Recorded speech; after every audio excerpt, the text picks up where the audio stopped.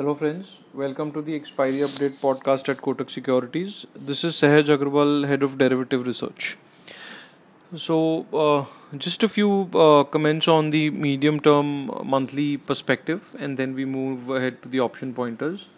So, for the monthly series, we believe, for the June series, we believe Nifty has broken a very critical support level of 16,440 on closing basis. And below this, the index trades with a negative bias for the June series in particular. This view can only be negated if we see a very strong reversal sign maturing, which as at this point of time is not to be seen, and hence the bias continues to remain negative. On the options front, 16,000 put has significant open interest, and hence we believe that that particular level is expected to act as a extremely strong support level. Now let's go on to some option pointers. The short-term outlook remains negative, and we see momentum resistance for the market placed at 16,515 levels.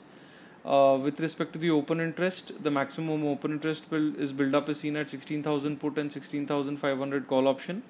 For Bank Nifty, the same is seen at 34,500 put, 35,000 put, and 36,000 call options. With respect to the FI and Pro segment, we've seen significant short addition in the index option segment by both the FI and Pro segments. In index futures segment, there is mixed activity.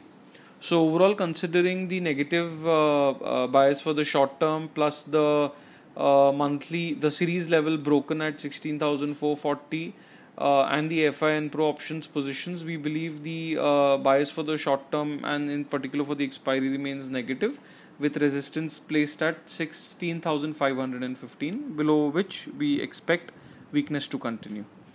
So the key level to watch out for is 16,515.